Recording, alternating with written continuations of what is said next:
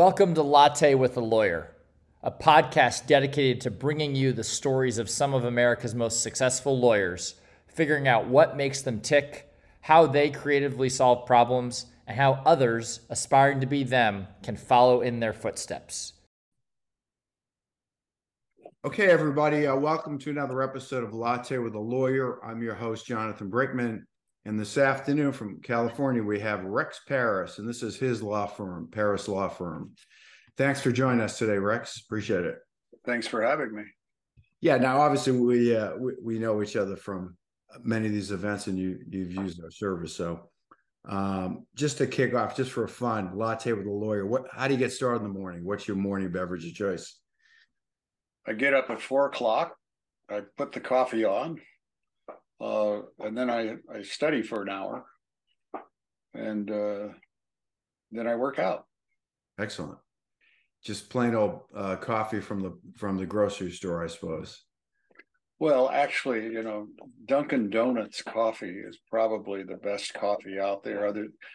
It's a toss up between that and what is it, Illy coffee, ILLEY or whatever it is. Okay. Oh yeah, sure.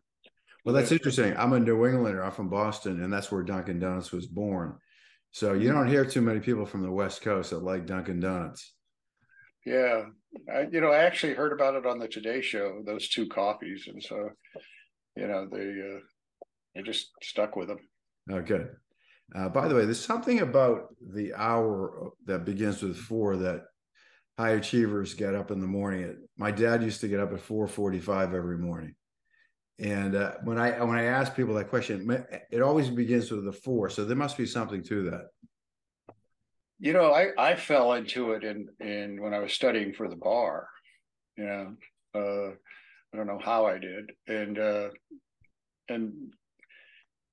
then I got up at normal times if I got up at all, because I for a period of time I was drinking excessively.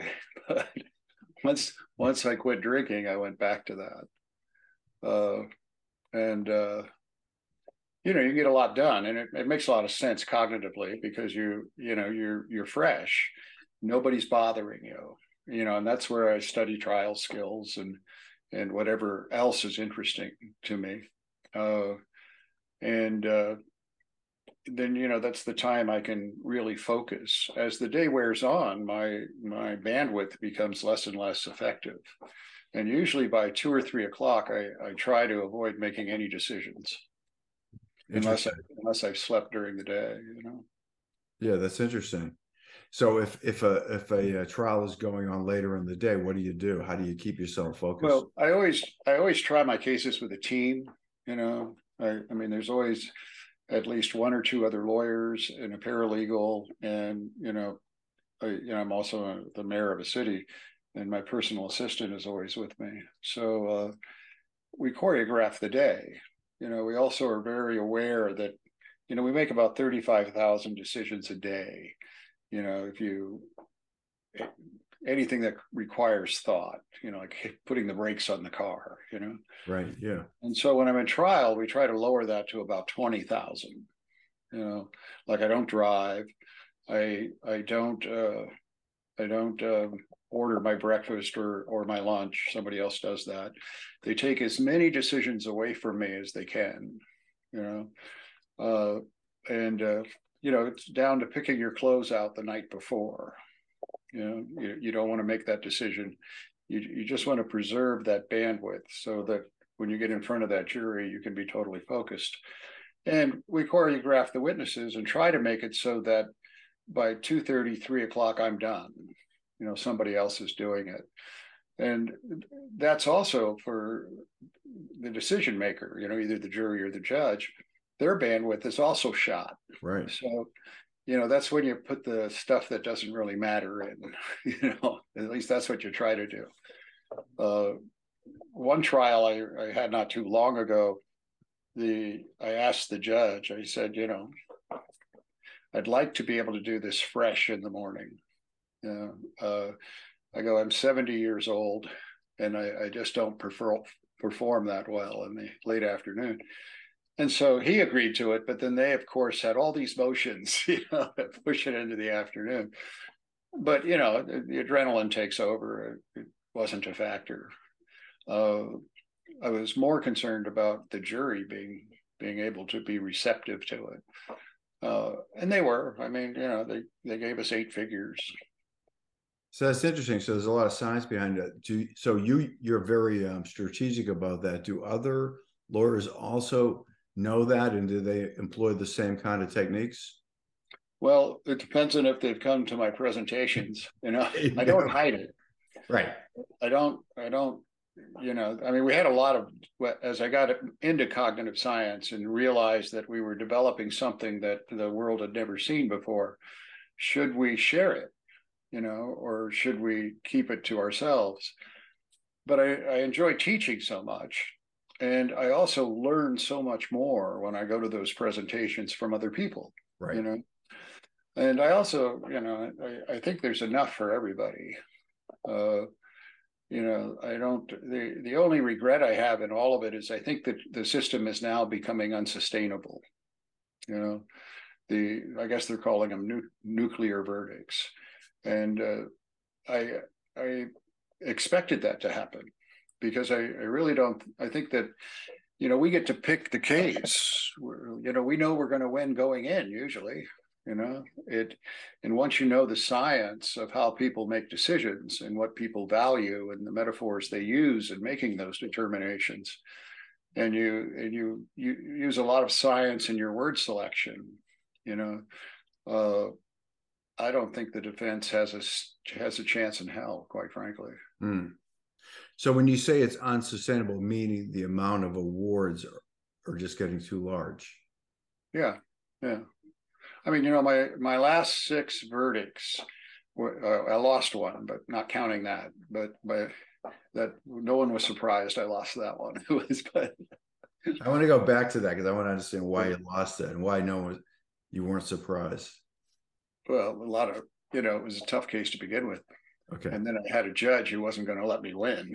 You know? Okay. But anyway, the last 6 were all 8 and 9 figures.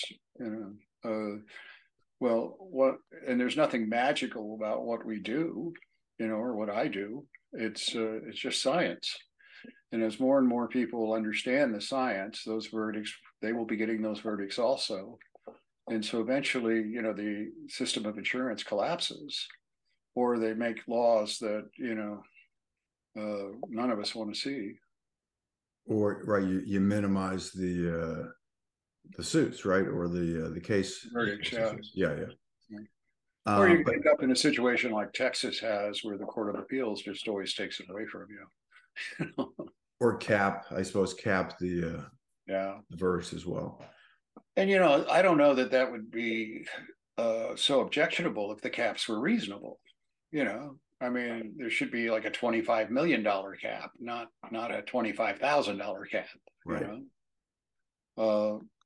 Because I don't think that we're tricking anybody into those verdicts. I think that when you present to them the real losses that occur from a chronic injury, it's worth that much. Right. You know? I mean, and that's what we focus on is what has been taken away from them. You know, and if you have a condition where you're saying a 5 on the pain scale, you know, you've lost function. You've become isolated. You've lost your friends. You're unable to think about much of anything other than your own pain. You know, pretty soon your own wife can't stand you. You know, I mean, that's the reality of it. Right. And then when you look at all of the physical ramifications of it down the road, just by being out of balance like that, you know, it's, an example is you get in a whiplash case, you lose lordosis in your neck, which is the curve. Well, what that means is your head, which normally is supported on your spinal column and weighs 10 pounds, is now very soon equivalent to a 50-pound weight because of the angle changing. Right. And next thing you know, you're in a walker. The reason you're in a walker is not because you can't walk, but because you can't walk without falling because you're out of balance, you know. And it's knowing all of those ramifications and then having the experts that can simplify it and explain it in a way that the jury can understand. cases are huge. Why is it? I mean, why is it? I mean, it's very uneven across the country, right? What gets awarded in California is very different than, I don't know, Kansas. Why is it so uneven? And what are your thoughts on that? Well, I actually think that in New York and California, we're probably the most innovative group. We're presenting it in a different way. When I just talked to a group from Kansas, and it just hasn't filtered over to them yet as to what's important. But we've done a lot of research on it too. Like, we hire people to do the research. The one time, I got interested in cognitive metaphors and horizontal segmentation, and so I sent it was Howard Moskowitz out of White Plains. I sent him an email saying, could we do this with juries, right? 6 months later, he gets back to me and he says, yeah, we can. I did a study. And the basis of their study is they took a mock, trial situation, and they wanted to see if they could push the jury towards the death penalty. What were the things that would do that? It turns out that there's a big difference in age groups. Like my age group, if the victim was raped or mutilated or tortured, I'm much more likely to pull the switch. Mm. Your demographic, however, it's what is the impact on the family? Did the kids have to change schools? Did they have to go on welfare? What was the impact of the death on the family? Made a huge difference. And they were much more, and if you emphasize that, much more likely to pull the switch. So I took that and you just applied it to personal injury work, and verdicts started rising immediately. So you think if a lawyer or a plaintiff lawyer like yourself in Kansas use the same techniques, the same science, the same language, they could end up with the same results? Well, I haven't tested it to know, but I certainly think so. Because, like I'm from Lancaster, the juries here are very conservative. Okay. But I'd much rather try, of course, it's an unfair example because I'm also the mayor of the city. Right. It makes a difference. But even that difference, though, we understand it based on the cognitive science of it. That's what celebrity is. 98% of the people know who I am. The last poll we did. Well, when we were on the savannas, the chief, which would be the tribe's celebrity, right, decided whether you lived or died because he controlled all the resources. So we have this limbic brain reaction to celebrity. And that's why, do people really care what the Kardashians think? Right. Apparently they really do, right. And they make billions of dollars as a result.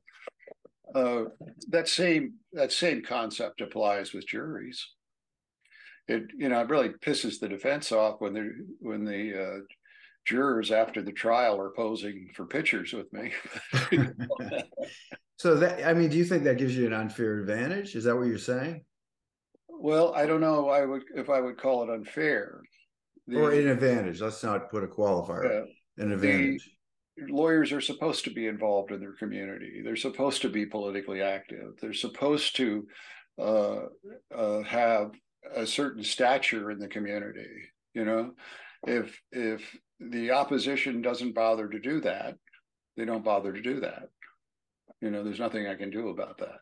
Right. It's not a coincidence that most of our founding fathers were lawyers. Now we've gotten away from that, but when they write their motions to change venue, my response is always the same. That antithetical to what lawyers are supposed to be. And presumably Voir Dyer will remove those jurors that are too connected. Right. But, interesting. Yeah. So let's just go back a little. I read a little bit about your background, but I mean, how did you get started? I mean, looked like you probably had a bit challenging childhood, right? And how did you? I'm trying to be. I'm That's the trying to be best. nice about. That's I the listen. best euphemism for it I've ever heard. Listen, I didn't come from a great back. Listen, I have a theory anyway in life, and you probably agree with me. I mean, the people that sort of struggle. I mean, no pain, no gain. I mean, you have to have some struggles, right, to achieve great things. I think. I think it's a You know, driving force.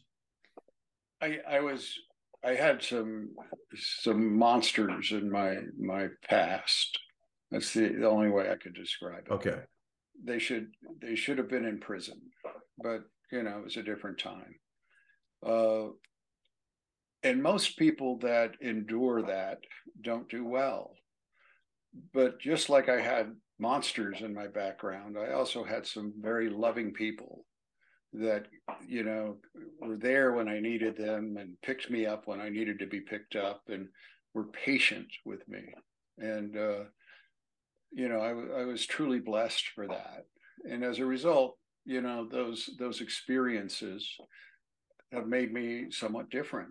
And, you know, when I'm being totally candid with the people I love and we talk about, you know, what a bitch childhood was, I tell them I wouldn't change anything, you know, as miserable as it was, if it meant that I couldn't be who I am today.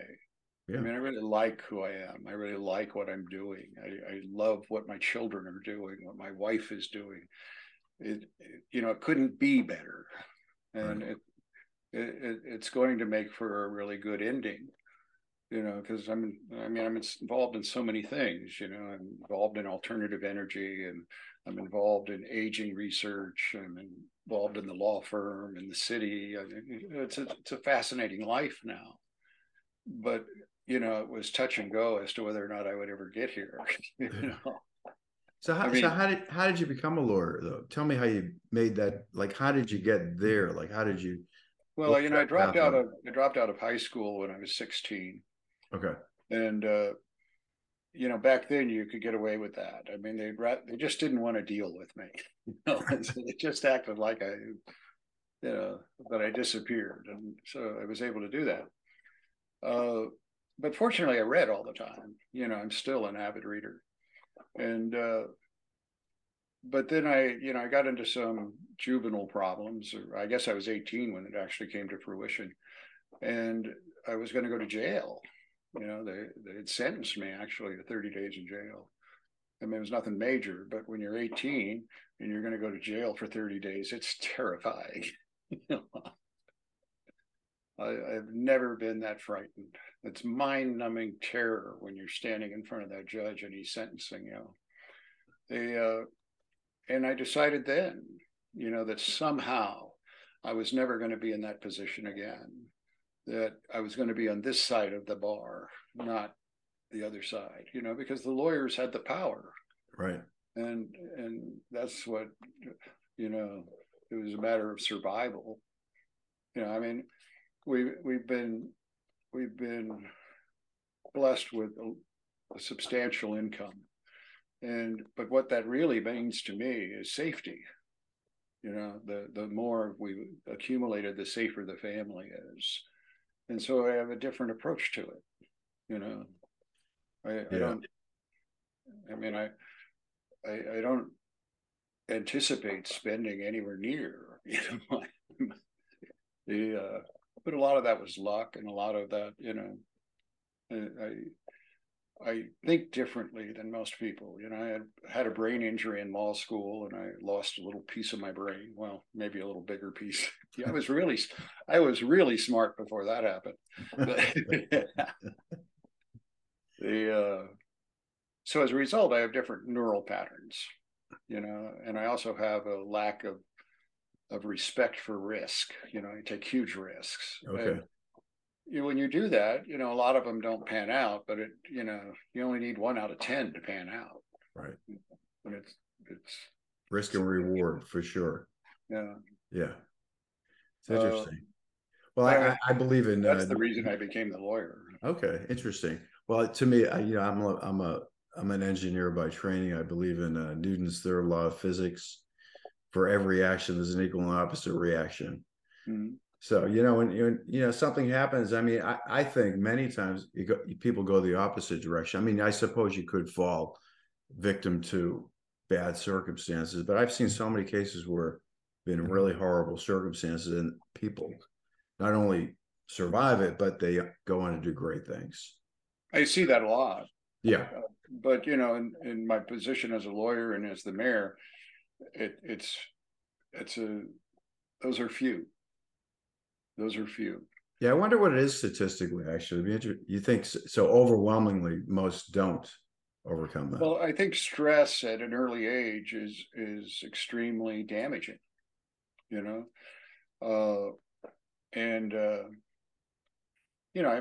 think the major saving grace to me is I read all the time. I hid in the books, I hid in novels.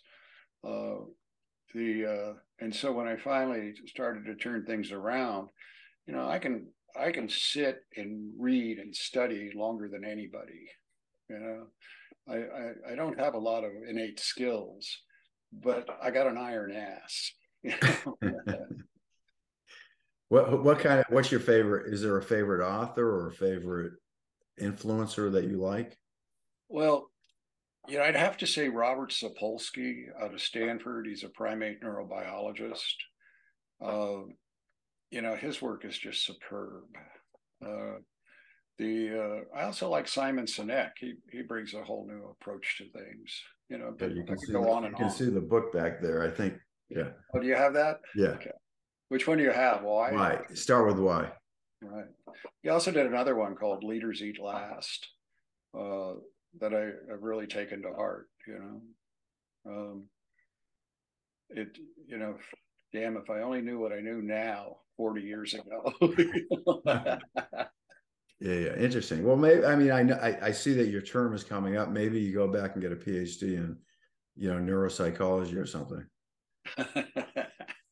I wish I could. Although I did write Sapolsky once, and I said, could you give me a reading list that if I read them all and learned them, that I would be the equivalent of a cognitive scientist? I'm really not interested in the degree, but I am interested in the knowledge. Right. And he gave me about 20 books to read, and I read most of them. But I have a real interest in it for lots of reasons. I had that brain injury, so trying to figure out what that meant, really got me into it. And then, that exposed me to just more and more science. And so then we started funding, we were the angel investors for Carthronics, which will soon be on the market with a drug that literally cures arthritis. Unbelievable. Another drug that it appears will stop the progression of pulmonary fibrosis and other fibrotic diseases. When we consider that fibrosis is the cause of 45% of death, I'm excited that I could be involved in that. And, I'm involved in that every day now. And just pushing the science. And, I don't think I would have been able to do any of that, if I hadn't had the interest that came from challenging circumstances. Right. That's what I mean. So do you see yourself at some point sort of stepping out of the day-to-day and being, pursuing some of these other interests? Yeah. What I do now is I'm just here to consult with, all the lawyers come in and they bring me their stuff. And then when there's a trial coming up that looks like it has a lot of merit to it, or is something that really interests me, then I'll jump into that.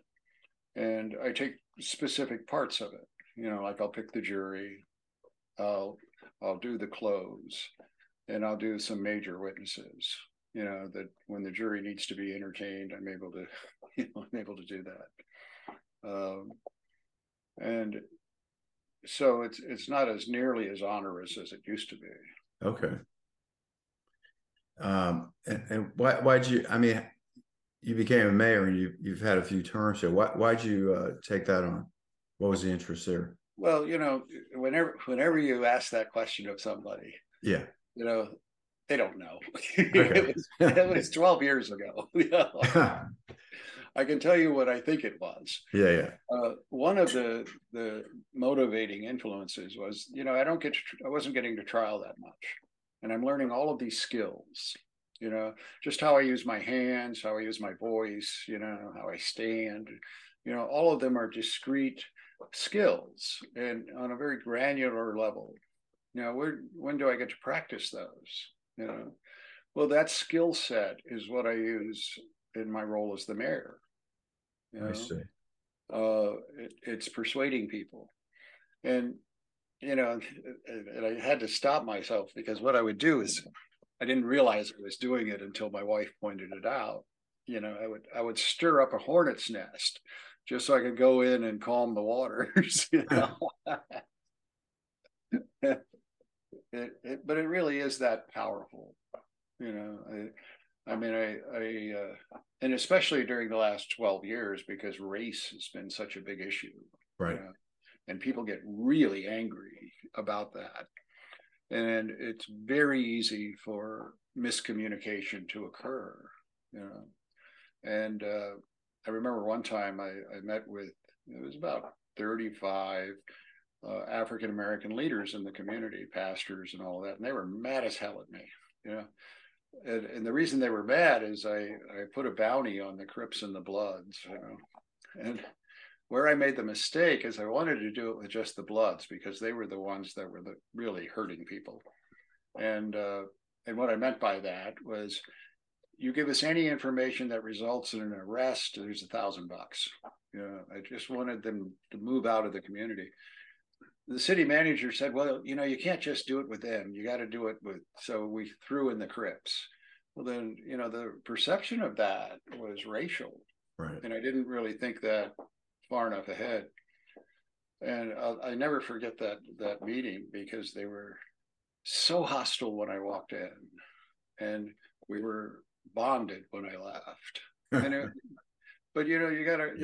want to be sincere about this, is it works both ways. You cannot do that unilaterally. It's a bilateral process. Sure. And the one guy who was the angriest, 450 pounds, stands up, shaking his finger at me, and he actually had something smart to say. I mean, it took me aback. He was saying, other people hear you say that stuff, and we're going to end up with a Trayvon Martin.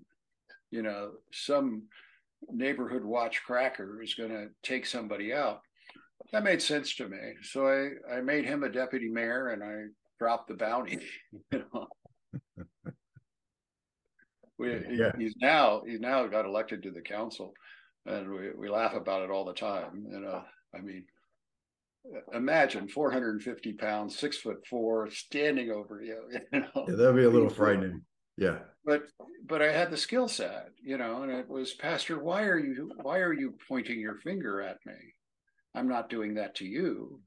And you bring people into their cortex, and things will start to. But you have to pick something that they're not going to defend. Yeah. There is no defense to sticking your finger in somebody's face. Well, I always say, you can't fight fire with fire. When somebody gets really mad at you, my defense always has been to talk very quietly, and it totally diffuses. Right. Right. Same thing. Yeah. Otherwise, you get into a tit for tat situation, and that escalates out of control. Just knowing when to be in eye contact with somebody is incredibly valuable. Like, I am never in eye contact with the judge when I'm arguing with them. In fact, I kind of tilt my head, show them my throat, and then I'll talk about what the jury's going to perceive, or what the witness is going to. I take it away from me. Right. And it depending on what I want to accomplish, sometimes I just want to have fun and tell him he's an asshole without getting in trouble. But usually I'm trying to persuade him, and that's a great way to do it. But if you just remember, every time you're in eye contact, you're in relationship. Right. So if you're going to yell at your kids, don't be looking in their eyes. Take it to a third place. Take it to the report card on the table. That this is sick or whatever, Right. Right. but not in eye contact. Because when you're in eye contact, you're doing harm. Right. Interesting. Yeah. But you see what I mean by the granularity of it, of all the things you have to learn and then practice. If you don't practice, it's not going to benefit anybody. So these are all learned skills. I mean, I've seen you in action at some of these, trial lawyer university events. I'm not a lawyer, so it's fascinating to me, all the things that I listen to. It's very interesting. I mean, a lot of these things are transferable anyway, just being a human being. But I mean, these are all skills you think you can pick up if you pay attention and practice. I think you got to study them, and then I think you have to practice them, and you got to figure out what works for you. If you wait till you get in the courtroom to use them, you're going to get killed. Right. The hand gesture took me 6 months to be able to use that gesture without you seeing it. Eye contact. There's a book on eye contact. Several books actually, and you have to practice it so you don't look like a creep. But you gotta be a creep in order to figure out how not to be. Right. Yeah. Now the great thing about being the mayor of a city is people want me to make eye contact with them. So it's a little easier to practice. I had a call with a neighboring law firm. I said, "Are you close to Lancaster?" Because we were going to have this call. It was Cohn Clark. Do you know the law firm? Mm-hmm. They're close by. They're in Grapes of Wrath. Santa Clarita, San Fernando Valley. We're in the north end of LA County. Yeah, I can't think of the name of it. I don't know why. Bakersfield. Bakersfield. Yeah. Okay. Yeah. That's where I lost the case. Okay. Yeah. So those are more conservative parts of California. Yeah, but I don't, personally, I would rather have a conservative jury, at least, but it's the way I try the case. I'm not interested in making them cry or making them angry, or, I'm not interested in manipulating their emotions. Because I don't think that's successful. And I really don't want empathetic people on the jury. I want detached people, because when I'm asking them for $140 million, it can't, you have to be able to hook it to something. Like I love engineers on juries, because I'm able to do it with the rules. The rules are the jury instructions, and we put everything we're asking for in the instruction, and then we have a matrix that, how long they're going to have to bear this and what is going to happen in the future. And, an engineer, he adds up the numbers. Right. He's not going to be sympathetic to the defendant or sympathetic to the plaintiff. I think sympathy goes a long ways for the defendant more than it does the plaintiff. But don't you the death penalty, Yeah. But don't you believe that people make decisions based on emotions and not pure facts? Well, yes, but that can lead you astray easily. It is the emotional component of it that motivates us. Right. But that doesn't mean it's a sympathetic emotion. And what are emotions anyway? But a mixture of chemicals in your brain. I'm much more aware of what chemicals am I causing, to be discharged.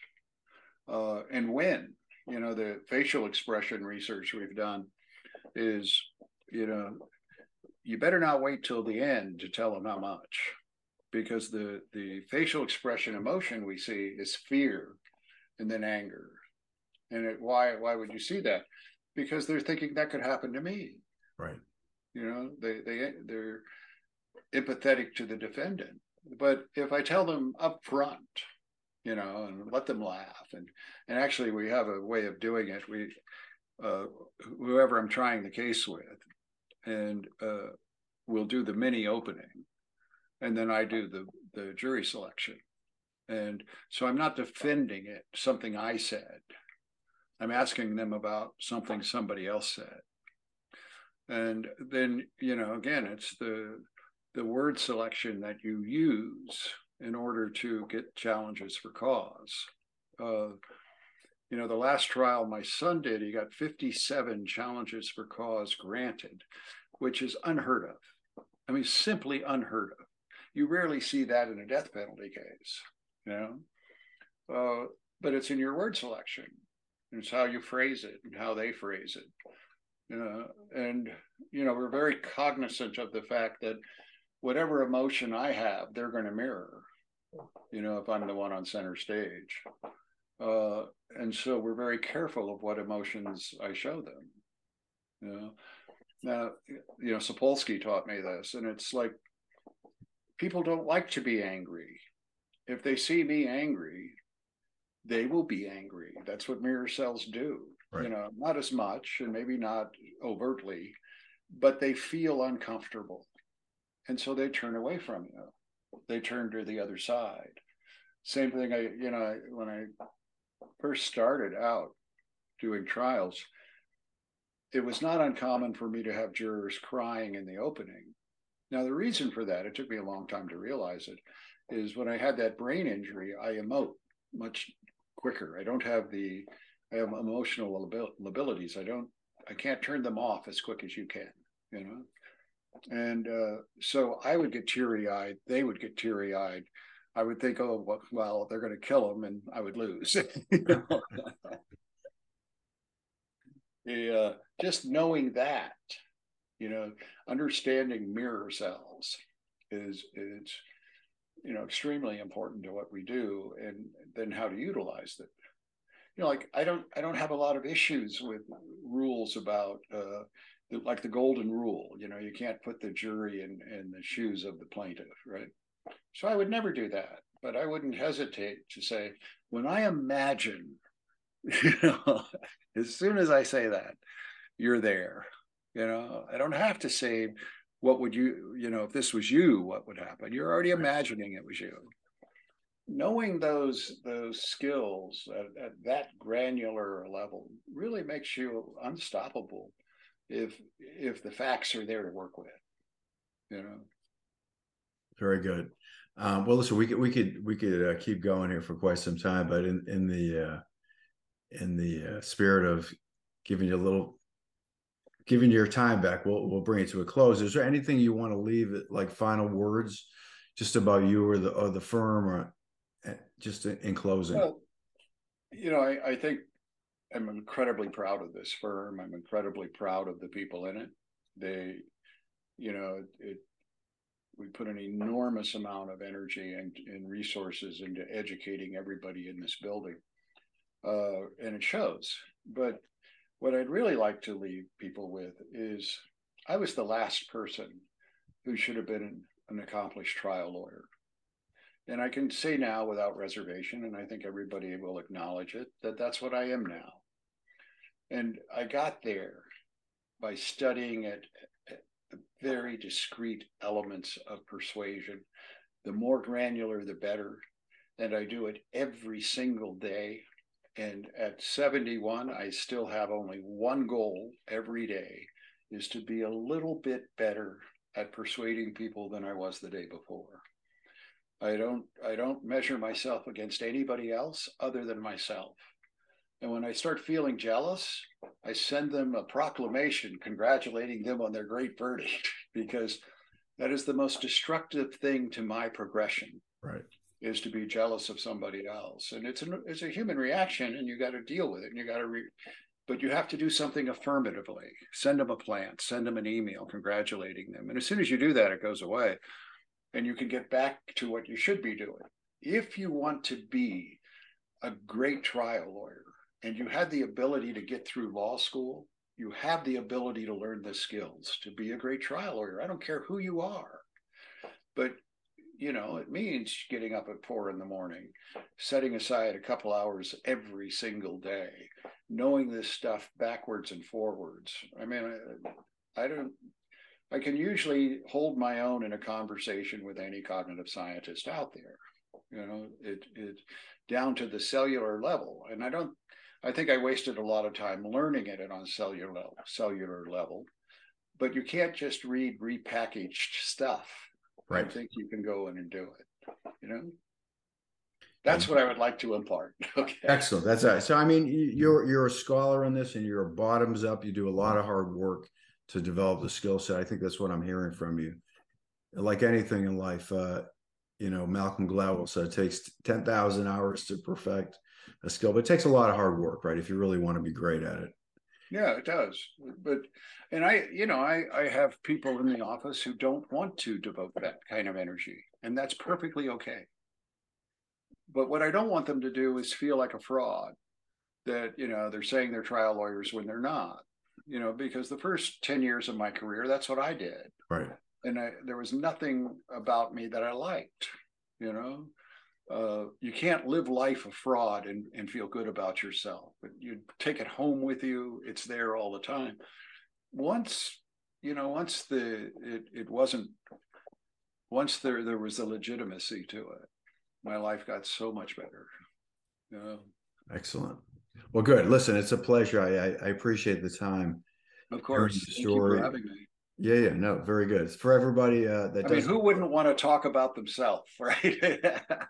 You know what? It's the easiest thing to get somebody on a call with. If you give them a chance to talk about themselves, most people will accept it graciously. So right. For everybody out there, Rex Parris with Parris Law Firm in Lancaster, California. And this is sponsored by EmotionTrack, which, you know, is a legal tech platform that helps litigators prepare for mediation and trials. Thank you very much, Rex. Which I'm an absolute believer in, by the way. I mean, I think you guys got a product that can change the world. It's, you know, just getting it out there. You know? We're trying one day at a time.